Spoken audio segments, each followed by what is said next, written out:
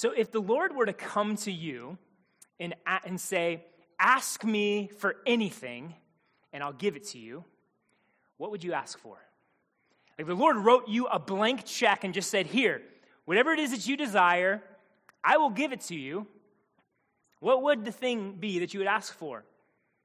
More money? Different job? Perhaps to be married? Perhaps to have kids? Perhaps for some sort of change in circumstance, maybe physical health and healing? Well, in the book of 1 Kings, the Lord came to Solomon and gave him this blank check. Said, King Solomon, ask anything, and I'll give it to you. And if you're familiar with the story, you know what Solomon answered. Lord, give me wisdom. Above anything else, Lord, help me to be able to judge correctly. Give me discernment. Give me an ability to see into situations and determine what is good, what is evil, what is right, what is wrong, what is the best path forward. Would that have been your answer? I have to admit, that probably wouldn't have been mine. Because here's the thing, I don't know if I value wisdom as much as I should. And I would ask you, do you value wisdom? Is it something that you care about? Is it something that you pursue? And maybe to ask it a little bit differently, where do you go for wisdom? Like, how do you define it? What is the source that you go after? When you think, I need wisdom, here is where I am going to go. Well, if you're familiar with the story, the Lord answered Solomon's prayer, and he made him a wise and discerning king, the likes of which history has never seen since. And much of the wisdom that the Lord revealed to Solomon and gave to Solomon, he wrote down in the book of Proverbs. And these Proverbs, this wisdom and the wisdom of others that the Lord gave have been collected for us in the book of Proverbs. And as Brad just read, the book of Proverbs was given specifically for the purpose of teaching wisdom. Chapter 1, verses 1 through 4 say this, the Proverbs of Solomon, son of David, king of Israel, to know wisdom and instruction, to give understanding words of insight, to receive instruction in wise dealing, in righteousness, justice, and equity, to give prudence to the simple, knowledge and discretion to the youth. You want to be wise and insightful. You want to practice wise dealings. You want to be able to walk in righteousness and justice and equity. You want knowledge and discernment. Then you need to tune your ear to the book of Proverbs. Now, Proverbs, in the general sense, are these sort of short, pithy statements used to teach and communicate truth. And in the ancient world, Proverbs were a primary means of instruction. This was a regular way that older people would pass certain wisdom and teaching down to younger generations. Now, in our day, Proverbs kind of have this little different meaning. Kind of a little bit used more for entertainment, kind of these little sayings that we put on fortune cookies or slap on bumper stickers, and they communicate gems of wisdom like this. The early bird gets the worm, but the second mouse gets the cheese. Or he who throws mud loses ground. Or how about this one? The usefulness of a cup is in its emptiness. I have no idea what that means. But we've sort of reduced the idea of Proverbs down to these silly, short statements that don't really carry a lot of weight for us. And so we need to be careful to not misunderstand what the book of Proverbs carries for us. This is what Proverbs 13:14 tells us. The teaching of the wise is a fountain of life, that one may turn away from the snares of death. See, the wisdom in the book of Proverbs, it's not silly and just sort of for entertainment purposes. These are matters of life and death. These are matters of deep and rich wisdom for us to live by. And so Proverbs is significant. It carries a weight to it. And we recognize wisdom is no small matter. Like, we intuitively understand this. We understand that wisdom is often the difference between success and flourishing and ruin and misery. We recognize wisdom is important because we recognize, look, life is complex. Like, there are situations that don't just have easy answers to them. There isn't always this obvious, hey, this is what you need to do, flashing from the sky. And we even think about the Word of God, that God's Word gives us very clear categories for sin and for righteousness. But it doesn't tell us how to apply it in every single situation. Wisdom is the skillful application of these categories. Wisdom is something that drops down into the nooks and crannies of our life and helps us to navigate those difficult and complex situations. And really, so many of us, we can be unhappy with the state of our jobs, state of our finances, state of our marriages and relationships, the state of our parenting, our health. And so do? We seek wisdom. We seek ways of understanding. We look for wisdom to help improve our situation. This is why sort of the self-help, life coaching industry is a $10 billion a year industry. Because we seek wisdom. We want wisdom to help us improve our situation. We want to know how to navigate the challenges and complexities of life and come out on the other end successful. And so our country is full of people seeking wisdom for more success and more happiness. So how do we get wisdom? How do we approach wisdom? Well, we first need to understand that wisdom begins with humility. As Proverbs 1, 5, and 6 tells us, let the wise hear and increase in learning, and the one who understands obtain guidance. Like the idea here is the wise understands, hey, I need wisdom. I'm not a wise person, and so I need understanding. Sort of the old saying, like the wisest person in the room is the one who doesn't think they're wise. So if you want to seek wisdom, if you want to walk in the way of wisdom, first you just have to acknowledge, hey, look, I'm not a wise person, and I need help. And then there's another aspect to this as well. In verse 6, it says to understand a proverb and a saying, the words of the wise in their riddles. Now, don't get confused about this word riddles. Riddles here isn't some kind of like fancy wordplay where we got to solve a puzzle. The idea of riddle here is trying to understand particular situations and how to apply. As we said, life's complex. Life is challenging. And to apply wisdom in a particular situation is hard. And so what Proverbs calls us to do is slow down and think through things. Slow down and process. We need to be able to understand how to skillfully apply wisdom. Consider Proverbs 26, 4 and 5. Here's a great example of the riddle. It says, answer a fool according to his folly, lest he be wise in his own eyes. Then the next verse says, don't answer a fool according to his folly, lest you be like him. Sometimes you need to answer a fool, sometimes you don't. When do I do it? That is skillful wisdom. That is trying to understand the riddle. And that takes slowing down. That takes processing. That takes meditation and reflection. See, wisdom forces us to stop and think and reflect. And this runs counter to our culture and the way that we process information. Here's what Ray Ortlund says about the contrast between the way our culture takes in information and what Proverbs calls us to. Like in our chaotic lives of constant stop, start, short attention span, mental habits, with an endless stream of momentarily visible Twitter feed fragments of information, we have been reduced to one splinter factoid after another. And we are trying to patch together some kind of elegant whole worth living. Oh, our world is defined by hasty thoughts, impulsive decisions, and rash judgments. And so if we're ever going to live lives defined by wisdom, if the beauty and the power of wisdom are ever going to grip us and transform us, we need to slow down. We need to slow down and consider the words of the wise. We need to reflect on the book of Proverbs. And so we're going to slow down and spend some time meditating on wisdom. So in the months of July and August, we're going to walk through the book of Proverbs, looking at the nature of wisdom and then trying to apply it to some particular situations in our lives. So this week and next week, we're just going to talk about the nature of wisdom. And in the remaining series, we're going to cover topics like communication and planning and parenting and self-control, friendship, marriage and work and money. I'm excited about this journey because the book of Proverbs oftentimes sort of just gets treated as these, okay, here's this one saying, you just kind of got to look at it and just sort of figure out how to apply it here. When it's much richer than that. It's much deeper than that. And so that's why I want us to begin our study by spending the next few minutes reflecting on the blessing of wisdom. So Proverbs 3:13 says, blessed is the one who finds wisdom. Blessed is the one who holds fast to wisdom. And so it's really easy for us to just jump to the, hey, how do I apply this? Get me to the practicals.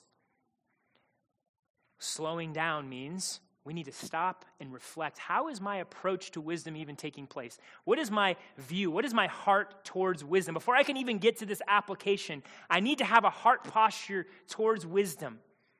I need to see it as something beautiful and powerful. God's word paints a much bigger picture of the nature of wisdom, and so Scripture wants to first raise our affections. That's why the book of Proverbs begins with a bunch of poems, in order to raise our affections to see the beauty and the power of wisdom before we get down into applying it. And so this morning, that's what we're going to do. We're going to reflect on two things, largely from Proverbs 3, the worth of wisdom and the source of wisdom. So let's start just considering the worth of wisdom from Proverbs 3. And so I need to ask here, what is it that you value?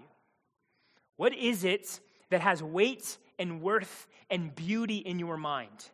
What is it that you most desire? What are the things that you pursue with all you are because you believe if I get that thing, I'll be blessed? Well, as I just said, Proverbs 3:13 says this, blessed is the one who finds wisdom and the one who gets understanding. Blessed is the one who finds wisdom. Now, we have to be careful about this word finds, because there's a lot of different ways that we find things. Find things even that are valuable.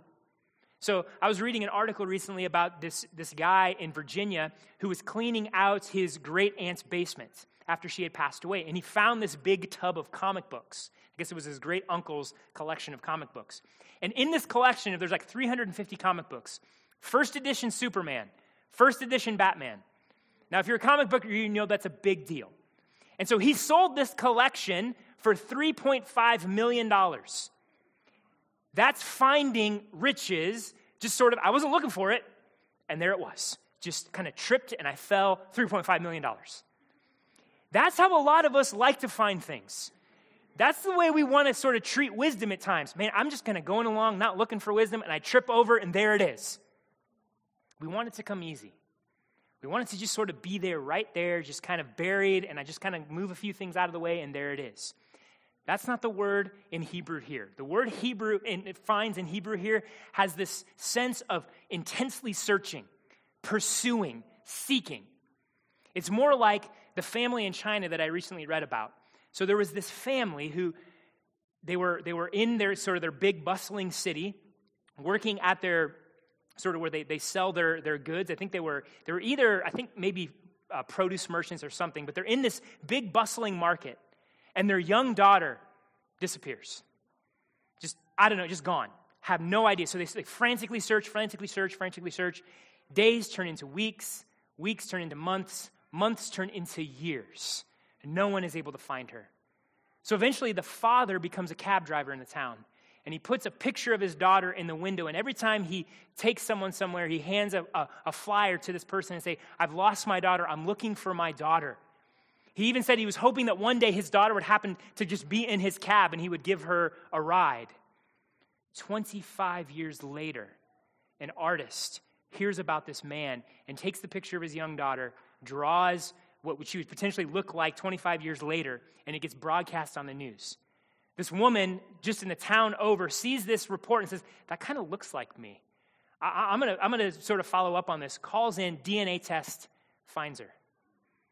25 years of pursuing, 25 years of looking, relentless, not giving up, going after this thing until it is found. That is the picture of finding wisdom that Scripture holds out for us. A pursuit, a relentless pursuit that does not give up and is ongoing.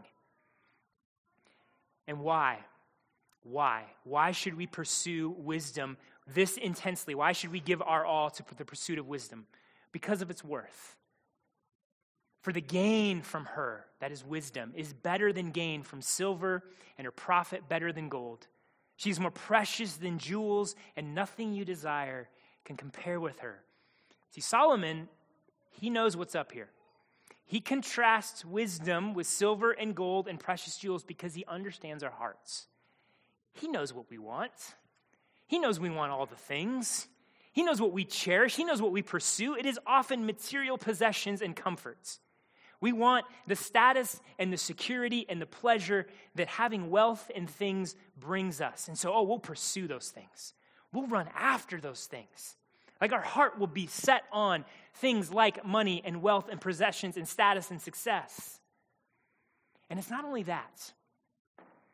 So often, we take wisdom and we make it a tool. We won't pursue wisdom itself. We'll pursue wisdom that will help us achieve the things that we want. So the things we really value, wealth and success and status, that is what we're pursuing, and wisdom is just a means to that. And so here's what we do. We submit wisdom to wealth and status and success, rather than submitting those things to wisdom. And so right out of the gun, Solomon is calling us to account. He's saying, hey, what do you really value? Do you value wisdom in and of itself, or do you value something else? And he causes us to have to reflect on how we use wisdom. Because here is sort of the scary reality. Because if this is how we use wisdom, if we reduce wisdom as a means to achieve all of these other things, this is what we become. Pure consumers. Like our wisdom will make us nothing more than people who consume things and use other people.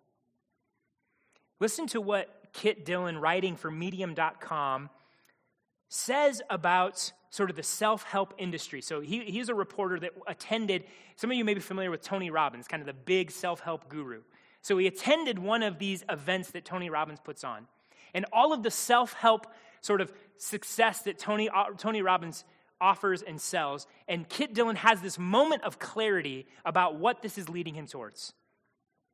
It was in these moments that the essential message of Tony Robbins, with all its blurred edges and imperfections, emerged. In these moments, it was clear why Tony has so many billionaire friends, and why the Harvard Business Review, Accenture Consulting, and American Express all ranked him among their top business guru lists. What Tony was doing with his message, at least momentarily, was reigniting in us, his audience, our ability to want and to crave more than we had. He did this not by focusing on what we already had, but by reinvigorating our interest in what could still be attained while also confronting our dissatisfactions. By having us forever exist in that otherwise fleeting moment between want and ownership, when the newness of a thing really is making us happier, he would make better consumers of us all.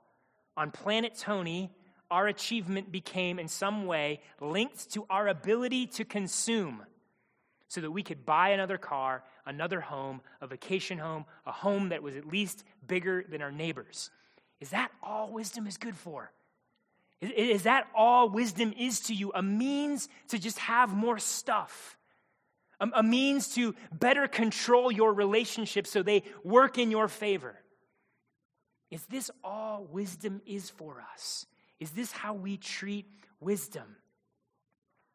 And if the wisdom you pursue is less valuable than the other things that you want, then how good a wisdom is that? How valuable a wisdom is that? How we shrink wisdom, we chase after lesser wisdom. And Solomon is calling us on this. Now look, wisdom, true biblical wisdom, absolutely has practical value. Like the book of Proverbs screams this. Follow wisdom, there is a level of material success that you will experience. Good things will happen. It will have an effect on your relationships. It will have an effect on your work. It will have an effect on your wealth. These things are good. There's nothing wrong with that. However, God's word, God's wisdom calls us into something deeper. It calls us to something beyond just gaining things and consuming things. See, true biblical wisdom is transformative. It's going to transform you and I into something more beautiful, more godly. It's going to transform the way that we view wealth, the way that we view work, the way that we view our relationships, the way that we view communication. True wisdom transforms us in a way that we submit those things to wisdom. God's word says, look beyond consumption. Look beyond material wealth. Look beyond material comfort. Look beyond status and success to something of far greater worth. Proverbs 3:16-18 says this of wisdom. Long life is in her right hand, In her left hand are riches and honor. Her ways are ways of pleasantness, and all her paths are peace. She is a tree of life to those who lay hold of her. Life. Wisdom brings life. Something greater, something more profound, something deeper. Like wealth and possessions and security, these things are aspects of life, but they're not how we are to live life. Wisdom calls us into something better. This is what Bruce Waltke says in his commentary on Proverbs, and this is so good. Wisdom is skill at living well. Money is not. Money can put food on the table, but wisdom puts laughter around that table. Money can buy a house, but wisdom makes it a home. Money can buy a woman jewelry, but wisdom wins her heart. You see, wisdom brings us into something deeper, something greater. Do all we want to be is mere consumers? Or do we want life at its fullest, its richness, in all its love, and all its grace, and all its mercy, and all its beauty? If that's what you long for, if that's what you want, then pursue wisdom. Verse 16 says, wisdom holds honor in her right hand. And so the word honor in Hebrew is kavod, and if you're at all a theology nerd or a language nerd like me, you've probably heard this term before. It means weighty or heavy. It's a word that's often translated glory. It means something that has substance and weight to it. Wisdom brings a depth and a weight to us. It gives us a life of substance and meaning. You see, we recognize this, that if all we're pursuing is material wealth, it's shallow, isn't it? Like if you know people that they're just given to just more money and more possessions, you kind of think they're kind of shallow. Like people who walk in foolishness and they don't pursue wisdom, and you see all kind of the mess that makes, we go, there's a shallowness to their soul. There's a shallowness to the way they live their life. Wisdom calls us back and says, do you want depth to your soul? Do you want depth to your character? Do you want the things that you do and the way you live your life to carry a weight and an honor to it? Oh, then pursue wisdom.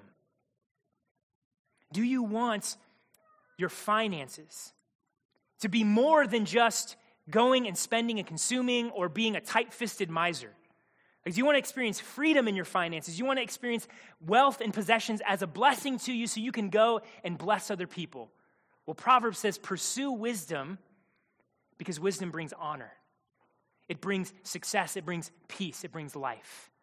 Do you want to experience health in your relationships? Do you want all the love and the grace and the mercy and forgiveness and intimacy and character growth that happens when you're in deep, good, life-giving relationship? Do you want your speech to be life-giving and wise? Oh, then pursue wisdom, because wisdom brings life, and it brings honor, and it brings pleasantness. Do you want security, true security? Then pursue wisdom. Here's what verses 23 through 26 tell us.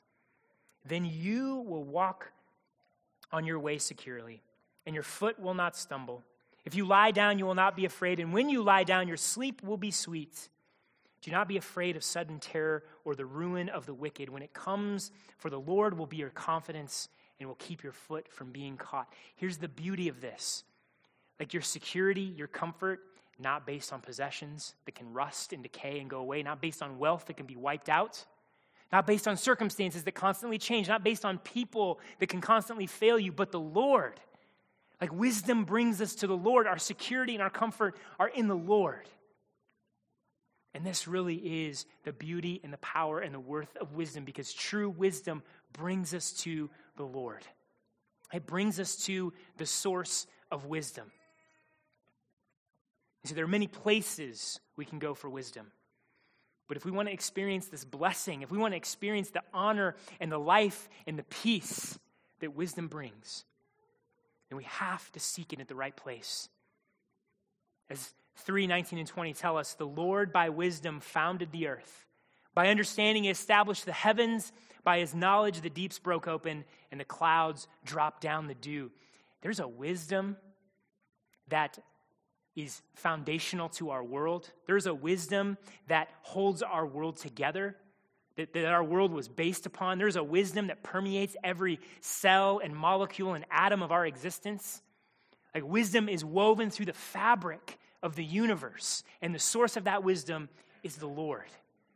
So if we're going to experience wisdom, we have to go to the Lord. As Proverbs 1:7 says, the fear of the Lord is the beginning of knowledge. And then Proverbs 9:10, the fear of the Lord is the beginning of wisdom. And the knowledge of the Holy One is insight. So the Lord is the source. And it is only when we humble ourselves, it is only when we bring ourselves underneath the Lord and his wisdom that we truly begin to walk in wisdom and truly learn to apply it. So the source of our wisdom must be the Lord. But as we've already pointed out, there's a problem to this. The problem is that we don't seek wisdom from the Lord.